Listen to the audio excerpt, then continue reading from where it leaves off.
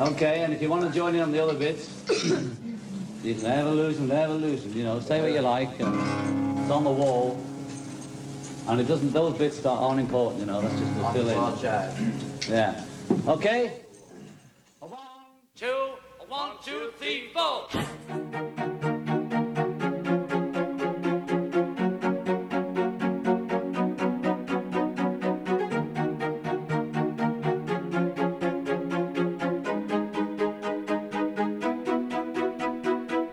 Welcome to Witness to Yesterday, the podcast of the Champlain Society. My name is Patrice Dutil.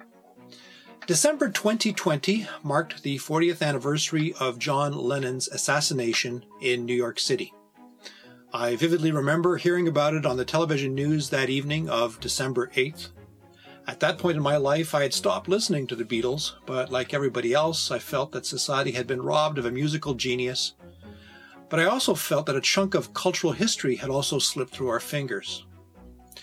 40 years later, the historian Greg Marcus has written a book about John Lennon's extraordinary experience in Canada, a series of events that took place in 1969. Marcus is professor in the Department of History and Politics at the University of New Brunswick in St. John, and he's the author of John Lennon, Yoko Ono, and the Year Canada Was Cool, published by Lorimer. We reached him at his home in Quispamsis, New Brunswick. Greg, welcome to the Champlain Society podcast. Thank you, and it's an honor to be with you.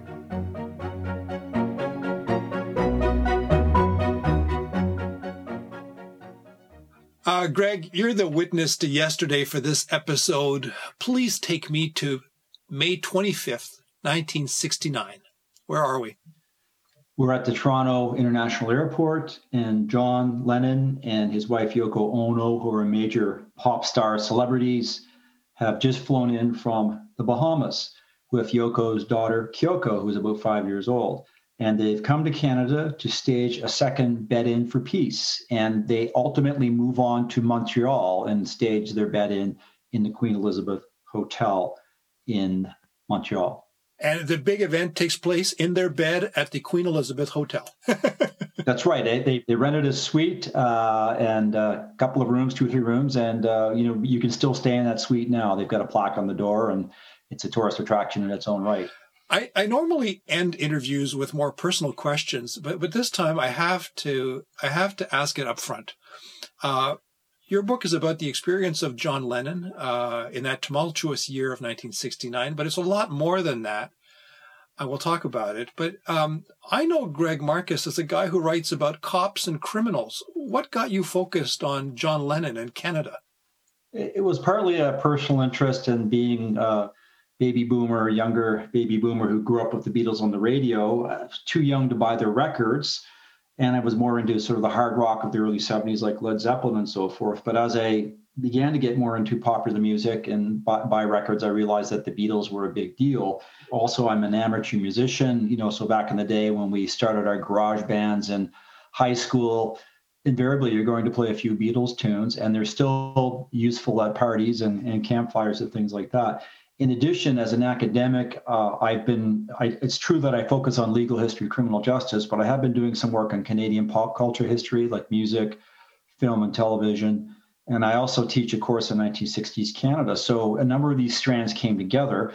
The final justification or, origin story, if you will, behind the book is that a few years ago, as I finished a previous book, I realized that 2019 would be the 50th anniversary of these events. So I started looking at the events, and I realized that no one had really put them all together as one story, and that inspired me to try to do a book on it. Mm. Now, you say this is the second bed-in. The first one took place in the Netherlands. Yeah, Amsterdam, the Hilton Hotel in Amsterdam, and it was after the couple had gotten married, I think in Gibraltar. They visited Paris. They went to Vienna, I believe, at some point. I forget the exact order, and they held their first bed-in for peace, which got a lot of media attention at the time in Amsterdam. And they were already involved in some activism, but this was their first major sort of public event where they were trying to promote world peace. But Greg, if I was John Lennon, I wouldn't have come to Toronto if I wanted to promote a movement like this, why not in New York City? Why not in the States? Well, it was partly serendipity, and he couldn't get into the United States because in 1968 he had pled guilty to possession of cannabis resin. He and Yoko, I think this is maybe before they were married. They were living together in a flat in London, and the flat was actually owned by Ringo Starr. One of the previous occupants had been Jimi Hendrix. And the police raided the place. You might have read in some of the pop culture history at the time, the British police were going after celebrities such as the Rolling Stones and drug busts. And so they found some cannabis resin. They took them to court, and Yoko was not a British citizen. And they told John that if he would plead guilty to the possession charge, they would not charge her. So rather than see her deported, he pled guilty, paid a small fine, and went on his way. The trouble is that the United States usually will not let people enter with drug convictions. And so when he tried to enter in 69, tried to tag along with Ringo Starr and his entourage as they crossed the Atlantic to go to New York, he was denied. So he loaded his entourage into a plane and flew to Nassau, hoping that he could sort of influence American media from there. So tell us about John Lennon in 1969. What's happening in his life?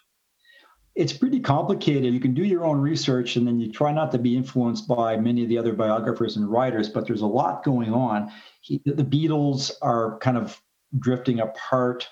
It's their final year as an operating group, but during that year, they do record, their last two major albums, including Abbey Road, which is a classic.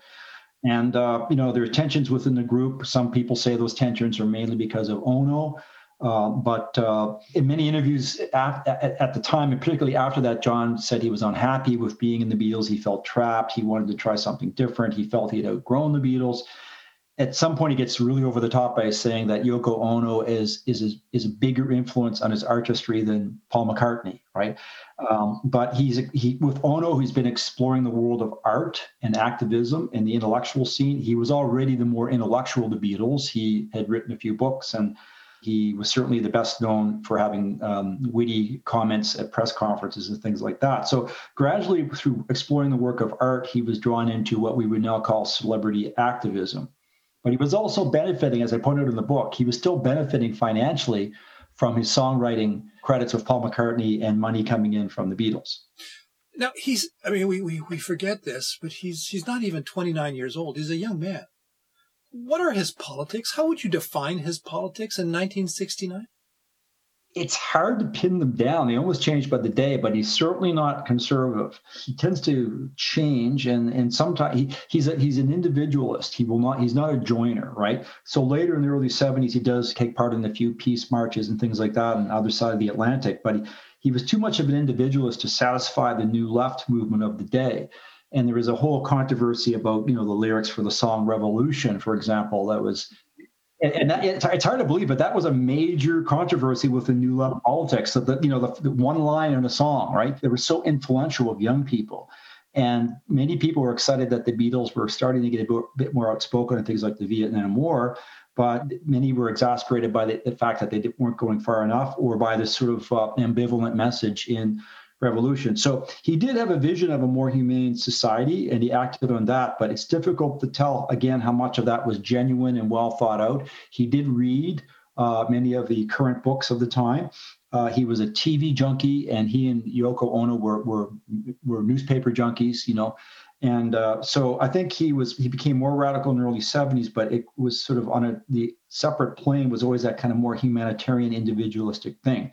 He often was exasperated with New Left politics, right? As he said in Revolution, we'd all love to see the plan. And I guess he had not seen the plan. Yeah, no, and again, and he was hot and cold, but it's interesting, in interviews after he came to Canada and was being further probed by reporters, why are you doing this? Is it genuine?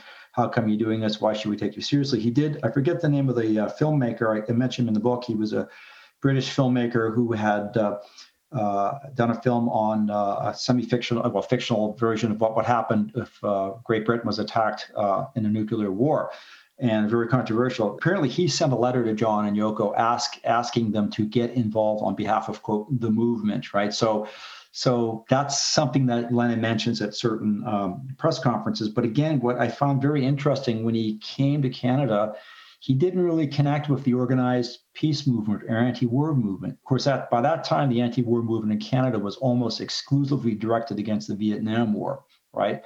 But Lennon had a broader view, and in his interviews, he would speak against the Vietnam War and other conflicts, but he also would speak about war in general, right?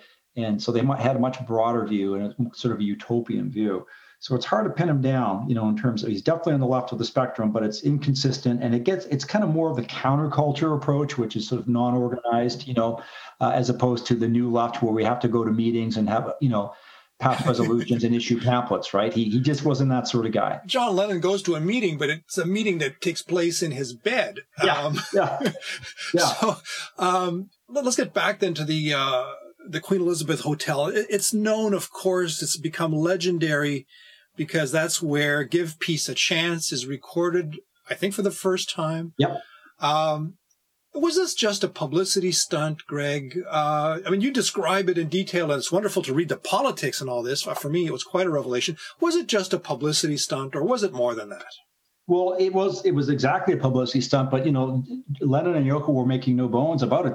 They realized that this was a publicity stunt, but they were trying to sell the message of peace. They knew that the media would jump on it, right? And he was quite forthcoming on that, so it's almost like having the bully pulpit that he felt like through the electronic and print media and doing countless rounds of interviews of radio stations, rock radio stations all around North America when he was there. And when he came back again in the December of 1969, that he could reach young people in particular. But he felt that, he felt this was going beyond the politicians. So it's very interesting. There were no, as I point out in the book, there were no representatives of any peace groups at all coming to the bed-in, and it was a week-long event. The one exception was Rabbi Feinberg from Toronto, and I believe that he was mainly brought in by the CBC. That was another revelation to me. I guess it was hiding there all along, but the role of the CBC in engineering aspects of this bed-in, and also curating the memory of the bed-in in many ways, right? So, a lot of these characters who showed up were brought in by the CBC, right, who paid for their trips for a television show. One exception being my favorite, perhaps 1960s character of all time, Timothy Leary, who came, who kind of invited himself, on assignment for Playboy magazine of all things. Right? But again, an American, to what degree is Canada involved in this? The CBC, yes.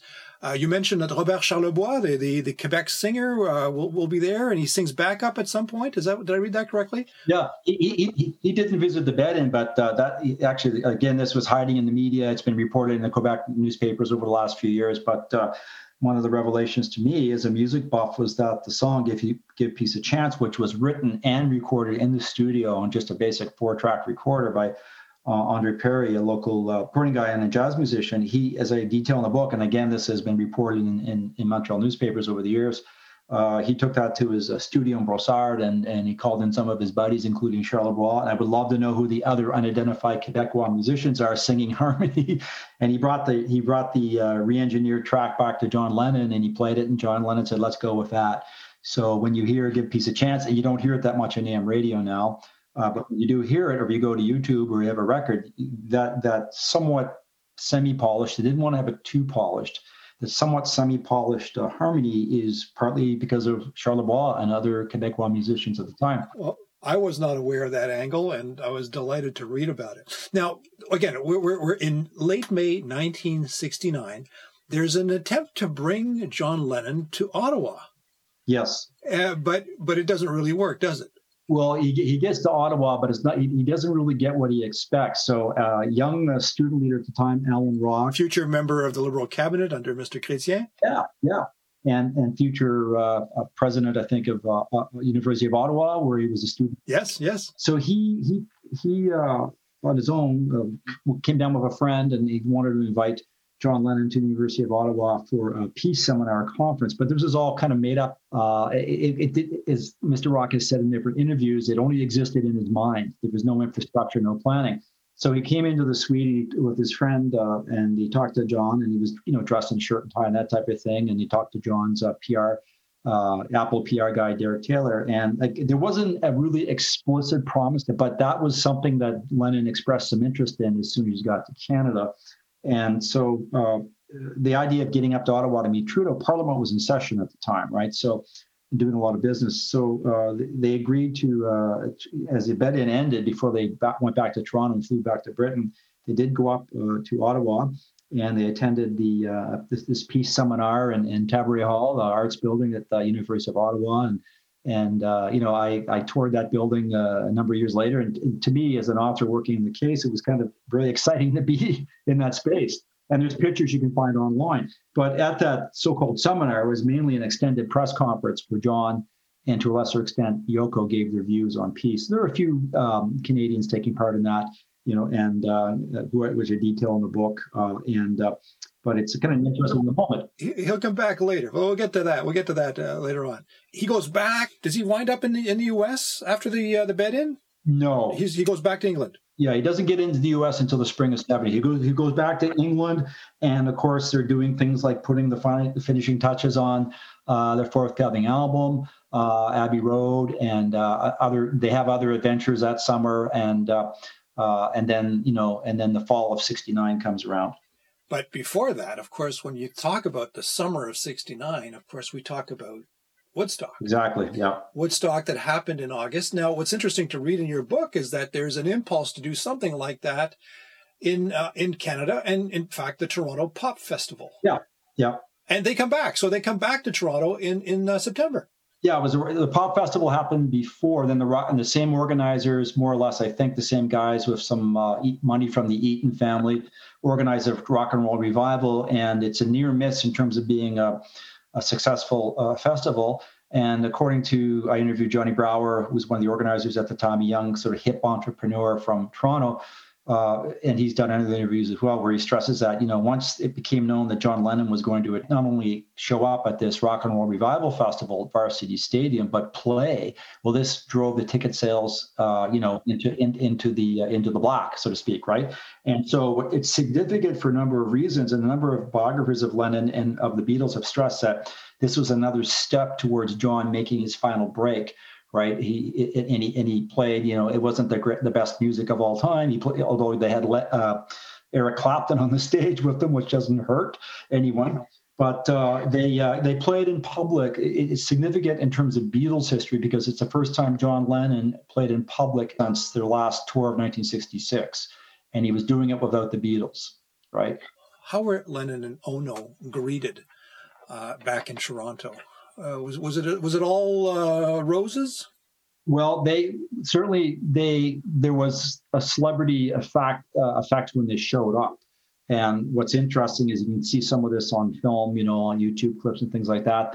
Which is sort of standard of the day. The local motorcycle gang provided security, but Yoko Ono was a performance artist, and so the things she did on stage, and John certainly seemed to be willing for her to do that, were a bit strange, Again, but within the world of performance art, it was totally in keeping with what she had been doing for years, and was perfectly acceptable in the artistic circles of New York or London or what have you. But it was a little strange to rock and roll fans, and so there was mixed views of Ono's performance on stage, and I cite some of the critics at the time and some of the memories of people who attended that concert.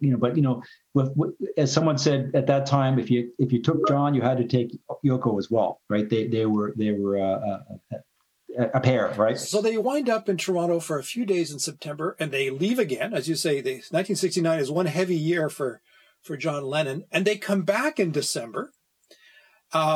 And there they will meet with some of the best-known Canadians. You say they meet with Marshall McLuhan, for one, in Toronto, at the Coach House. He and his center were housed on the campus of the University of Toronto, and then finally he does go to Ottawa and meets Pierre Trudeau. Yes, and that creates like an iconic image of the time, right? John and Yoko meeting Pierre Trudeau. And again, it's an interesting moment in political history and pop culture as well. And certainly both gained, in a sense, Trudeau being associated with youthful ambassadors from the world of youth and pop music, and John Lennon being seen with a world leader, who seemed to know about him and support him in a general sense. It seemed like the icons of pop culture uniting, McLuhan and Trudeau and Lennon. I mean, it's remarkable. That's right. Yeah. And those, I mean, if you think about, in terms of Canadians who were internationally known in the late 60s. That was it. Those are the top two, right? Those are definitely the top two. But it's interesting, though, and I didn't include this in the book, but years later, there was an interview. It might have been after John was murdered. I didn't include it in the book because I had to cut a lot out of the final chapter just for word count and things like that. But here Trudeau has described Yoko Ono as, he uses a word like one of the most fascinating women I've ever met in my life, right? So he seemed to know, and he seemed to know about the Beatles. And as I point out in the book, so many middle-aged politicians at the time, at least in public, would say, I don't know anything about the Beatles. I've never heard their music. My daughter says they're very nice. Well, how could you not know a Beatles song by 1969? Trudeau, in fairness, is 50 years old at that point. Yeah, that's right. But he seems to have read or was aware of John's best-selling books of humor, right? And there's one anecdote I liked when I put in the book where, whether or not Trudeau, like Lennon, was play acting a bit or like promoting an image. Certainly some of the scholarship on Trudeau mania would suggest that, a lot of it was kind of constructed because the Trudeau that Canada got after 1968 was not the Trudeau of Trudeau mania. But there's an anecdote in the book where Trudeau's attending a dance at Rideau Hall, and it's like a big band, like a military band providing the music. It's a formal dance. And he tells a reporter, I wish Jefferson Airplane was playing here instead. Now, I doubt that he had a collection of Jefferson Airplane albums. You'd like to think that he did. But could you imagine, Lester Pearson or Richard Nixon or even Harold Wilson, the Labour Prime Minister in England at the time, speaking in those terms? No. Well, he was hip. Yeah. And now he actually got John Lennon to wear a jacket and a tie.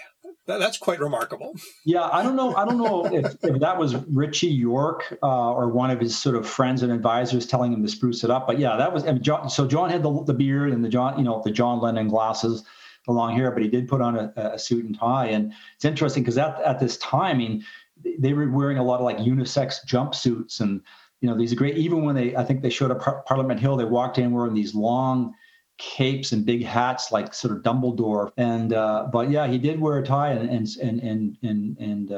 dress shirt and a sports jacket, and a number of people commented on that. So I think he was trying to make the best possible impression. I think he wasn't so much concerned about the cameras, but about Trudeau. You meant Dumbledore about Harry Potter. It works either way. As I read your book, it seems as though as the year 1969 comes to an end, so they come back to Canada, they meet Trudeau. It's another pop tour. But there's a lot of planning for 1970. People had a lot of ambitions for more John Lennon in Canada in 1970, but it's clear that obviously things fell apart. What do you think fell apart? Was it the Canadian side? Was it the Beatles side? I also want to remind our listeners that that terrible concert at Altamont took place in early December 1969, and that seemed to close an era of mega concerts that had been 1969. What happens? Why do things fall apart after that December encounter? Well, to me, that was one of the more fascinating areas because I heard about the Strawberry Fields Festival, which was the pop concert that eventually took place in the summer of 1970 in Mosport, Ontario, in lieu of the Peace Festival. But I didn't realize that John Lennon had been involved planning. And so it's almost like the fourth trip that never happened, right? And so he was in, I think, although, Beatles were not at Woodstock, although there's some evidence that Lennon may have been invited or whatever, he never got there. So Woodstock creates a buzz, and every promoter, every filmmaker, people are trying to have the next Woodstock. Altamont happens, and it does put a shadow over pop festivals. And also, I think, what happens in late '69, which is the end of the year, the end of the decade, much like I point out in the book, the revelations of atrocities in Vietnam and things like that, it puts a very negative spin on how the '60s are ending, particularly for middle-aged people on the other side of the generation gap. So, but John and Yoko still are working with Johnny Brower and some other Toronto-based promoters, trying to get this Peace Festival off the ground. But it's very fuzzy. He's not much of a planner, and of course, The Beatles are falling apart. There's a number of things going on in early 70s. They moved to Denmark for a while. He's trying to launch his solo career with the single Instant Karma in February. In April, Paul McCartney gives an interview which sort of people interpret as that the Beatles are over. And then, of course, John and Yoko move on. But they fight it out in the pages of Rolling Stone, which I found fascinating. That Toronto, and again, Toronto was an important music capital in North America, but it's not New York or LA. And Brower and some of these Canadian promoters are going back and forth to LA. They're trying to salvage it. They're going to meet with John. There's all sorts of interesting characters involved, and some of it's kind of far out, even by the standards of 1970. But in the end, the Peace Festival kind of fizzles out. But it's fought, the battle is fought out in the pages of Rolling Stone, which I thought, hey, this is an interesting Canadian connection here. Your book leaves me to think that public opinions were quite divided about John Lennon. I mean, we have this attitude now that he was always wildly popular as a musician, as a pop figure, but I get the impression reading your book that there was quite a division. A lot of people weren't quite so happy with John Lennon. Yeah, and I think it's, as I argue in the book, it's largely a generation gap thing. Which side of the line do you fall on? Middle-aged and older Canadians, even some of them had kind of grown to like some of the Beatles tunes, and I'm sure some of them were wearing Beatle boots and growing sideburns by the late 60s. But acceptance of decriminalization of drugs, which I talk about in the book. Some of their artistic projects, like the book of erotic drawings, which kind of push the envelope on censorship and that type of thing. And so I think it was those things more than his anti-war, but just the fact that he was like the richest hippie in the world. There was certainly a backlash against him. And I didn't see public opinion polls in Canada, but there were some in Britain as well, where it showed that although some British people, pundits or writers called him, the man of the year, the man of the decade. There were public opinion polls that showed even in Britain there was a negative attitude towards Yoko Ono as well. And of course, some of that was based on racism at the time, unfortunately. Greg, there was also a reaction towards hippie culture.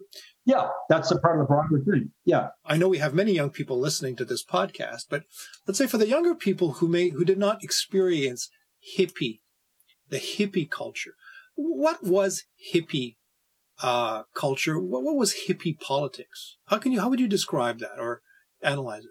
There's different layers of it, because the actual number of bona fide hippies is probably quite limited, but there are a lot of people, so-called weekend hippies and Clark Kent hippies, and people who are influenced by the hippie look, the hippie attitude. But hippies they started to appear in the media coverage around 1967, associated with places like Yorkville, Vancouver, Rochdale College, later U of T. But, they grew their hair long, they dressed in used or hand-me-down clothing, they sort of didn't pursue work. They engaged in recreational drug use. They dropped out. They were non-competitive. One of the accusations that they didn't bathe or wash because they wanted to go natural. And so John Lennon was, in a way, kind of like the world's richest hippie, and this it was a threat to the mainstream. And of course, police agencies often spoke out. Local, politicians in places like Vancouver and Toronto, Montreal were worried that hippies were congregating, in their towns and things like that. And I think the association of this youth culture with these pop festivals or rock festivals as well. I mean, I was struck by the strong reaction in, say, Ontario against having these pop festivals in rural areas, and the battle that had to be fought there, which had actually, it was only through the courts that in the end the organizers won the right to stage their concert in Mosport, Ontario, and they tried in 3 different provinces, without success, and there was a backlash against that, and the fear was like, if we have a concert here or a rock festival, this is after Woodstock and Altamont, we're going to have all these hippies invading our area, right? Now, of course, most communities, I'm sure there's a bit of that, but most communities would see this as a business opportunity, right? To have these large concerts, as tourism, right? But at the time, it's a visceral thing. And, what happens in Manitoba, I was surprised. I didn't know about that. The backlash in Manitoba against John Lennon and Yoko Ono coming in as special celebrity guest to celebrate the centennial of the founding of the province of Manitoba under the NDP government of Ed Schreyer. There's a backlash that develops there, and it's mainly based on the generation gap, right? And in the end, they, for a number of reasons, they don't show up, but it's not really clear that they were disinvited or the invitation just lapsed. this is when the baby boom generation hits the age of they're all in their mid-20s. They're articulate. But they're numerous. More than that, they are numerous. What do we know about what John Lennon thought about Canada? He had only been to Canada 3 times prior to May 69, and he came during the crazy time of Beatlemania, where he was, in and out of airports and shuttled into hotel rooms and into arenas and things like that. In fact, I think in one of the tours, they took them to Maple Leaf Gardens in the back of a police paddy wagon, so they wouldn't be torn apart by fans. He was well read, but I think his knowledge of Canada was somewhat superficial. He knew about Trudeau because Trudeau had been covered in the British press. He was a celebrity, and he was getting favorable press. And it doesn't hurt when you're doing things like dating Barbara Streisand, and sitting at dinner at the same table with Princess Margaret and so forth. But and also the other thing that's kind of, I feel bad that Richie York passed away a few years ago, because to me, he's the single most fascinating person in the whole book. And I think people like Richie York, who was an expat Australian journalist who was working as a pop music writer in Toronto and kind of befriended John and worked for John. He probably conveyed a lot of his views of Canada to John and Yoko. So he was kind of like a go-between or a cultural advisor for them. And of course, Johnny Brower as well. And even, Ronnie Hawkins, who's a bit crazy, but, he's an American originally, but John meets Ronnie as well. So I think, he's somewhat superficial, but he picked up on a lot of sort of tropes about Canada at the time, at least the wishful thinking. It's a peacemaker society, peacemaker nation. It believes in multilateralism more than unilateralism. John was impressed with Canada's attitude towards Cuba, towards communist China. Now, whether he knew about that before he came to Canada or someone filled him in, right? He mentioned these in press conferences, but I doubt he had read much about the history of Canada. He probably didn't know much about its subjugation of Indigenous peoples, for example. I think he was a bit intolerant with the separatists who showed up at the bed-in. But I think if he understood more about the specific context of Quebec history and French-English relations in the 1960s, he probably would not have condoned the FPLQ by any stretch of the imagination, but he would have been maybe a bit more understanding of some of that mindset. So again, knowledge was somewhat superficial, but he seemed to know a little bit about it, and he was very complimentary. And I think that fed a lot of, at the time, the pride of many Canadians, and reinforced certain ideas younger Canadians had about their nation or its potential. Your book, Greg, is obviously about Lennon and Ono, but you've packed it in with all sorts of discussions of various aspects of pop culture at the time. I mean, in a few words, in a few sentences, how would you summarize pop culture? When we say pop culture in 1969, what does that mean? It's music for the most part. That was my main entree, but it's also advertising, it's also fashion, it's also television, it's movies, right? So there's a whole bunch of things there. And of course, there are two things going on with pop culture in Canada, which I try to identify. One is the international influence of how, for young Canadians, Woodstock was almost like their thing. The shootings of the students at Kent State in May 1970 could have happened in Canada. The reaction was so visceral. But on the other hand, there's also Canadian-specific things going on, Canadian bands, Canadian recording studios, Canadian pop concerts. And so pop culture, it was a very vibrant time. And again, there's, many Canadian writers and musicians and recording artists and promoters were sort of gaining confidence at that time. And it's going to become a bigger thing in the 70s, obviously, right? But the whole idea of promoting Canadian, whether it's music in Canada or music about Canada, because there's a debate about that, it's an awakening of pop culture. Yeah, I get that impression reading your book. It's like we're at a new dawn. There's a new dawn in Canada at this period. The dawn that gave us Trudeau-mania the year before, but you get the sense that there's something exciting in the air, and that makes that period very different than periods before it or even after it. Yeah, we know that historians have revised some of the, views of the 1950s and that type of thing. But I just find it is a very vibrant time for Canada. And, you could say almost like the 60s hits Canada in the late 60s. Now, let me finish with the classic Champlain Society question about your sources. How difficult was it for you to document this story? Did you use new sources to help you write your book? Well, it was hard to find new sources, but I brought a lot of things together in more detail on sources that hadn't been used, by other writers because often it was just newspaper stories and parts of chapters on John Lennon and things like that. So I did a lot. I went through a lot of media. I tried to find newspapers from different regions of Canada, international newspapers. I scoured the music press. So I don't think anyone had at that level gone through like Rolling Stone, for example, and RPM. And then I did interviews of Alan Rock. Of course, he had been interviewed before. I interviewed Johnny Brower, who's given many interviews on this, who was a young promoter behind the rock and roll revival, as well as, enticing John back to Canada in December 1969 with the promise of a peace festival. I tried to contact Yoko Ono. I couldn't get through. I would have loved to have talked to Yoko Ono. That would be an historian's dream. And then newspapers, I ended up with something like 5,000 scans of individual documents. I read all the Beatles biographies and the John Lennon biographies. And I also, an interesting source I found was the in-camera testimony of John Lennon to the Ledane Commission on the Non-Medical Use of Drugs, which was released by Freedom of Information a number of years ago, and you find it online. And again, he gives his views on cannabis, LSD, and other illicit drugs. And again, there's nothing like his ideas. There's nothing really new there, but just to hear, to read several pages of John Lennon's views on drugs and society, I found fascinating because he was such an influencer at the time. And as a reader, Greg, I have to say, reading about Gerald Ledane in a book about Yoko Ono and John Lennon in 1969 was surprising. It was delightfully surprising. It showed you really did your work. Thanks. Thank you very much, Greg, for sharing your thoughts on your book with me today. Well, thanks for having me.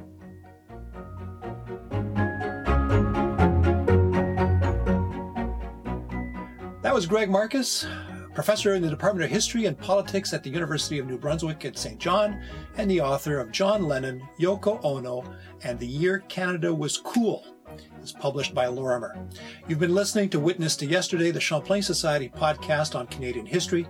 Please visit our website at champlainsociety.ca, where you'll find more about what the Society does. There's a place to become a member and a sustainer of the Society if you like these conversations with historians about Canada's past. Please let people know how much you like these dialogues by using whatever social media you use. We'd be really proud of your support. This podcast is made possible by the members of the Champlain Society who are making an investment in the hard work of bringing to life original documents in Canadian history. Thank you.